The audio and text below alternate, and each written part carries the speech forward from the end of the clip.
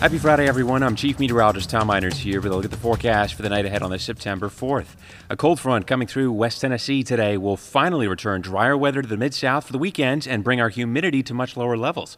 Temperatures will be in the 70s during high school football tonight with no rain. The overnight lows are forecast to be in the middle and upper 50s under mostly clear to partly cloudy skies. Stay with WBBJ 7 Eyewitness News for the latest forecast, and for more updates, keep up with Storm Team Weather online too at WBBJTV.com.